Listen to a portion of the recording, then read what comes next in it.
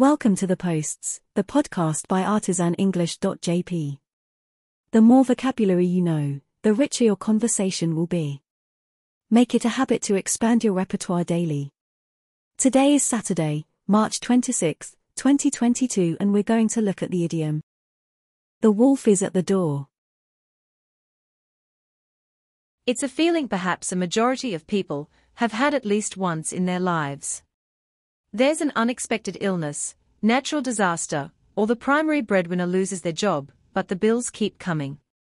You can rob Peter to pay Paul for a while, but eventually, you'll fall behind in your payments, and before you can say, Jack Robinson, the wolf is at the door howling for blood.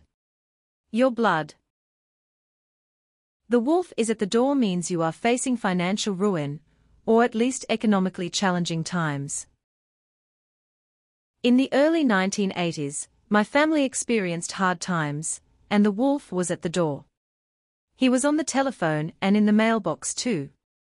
When you're a young kid, you don't really understand what's going on with the family finances, but late-night arguments, an empty fridge, and Loki birthdays let you know something is not okay. The catalyst for all of this was a massive winter sleet storm that knocked out electricity for 2 weeks and made the roads impassable. My father missed 2 weeks of work, which was enough to push us over the edge of the abyss.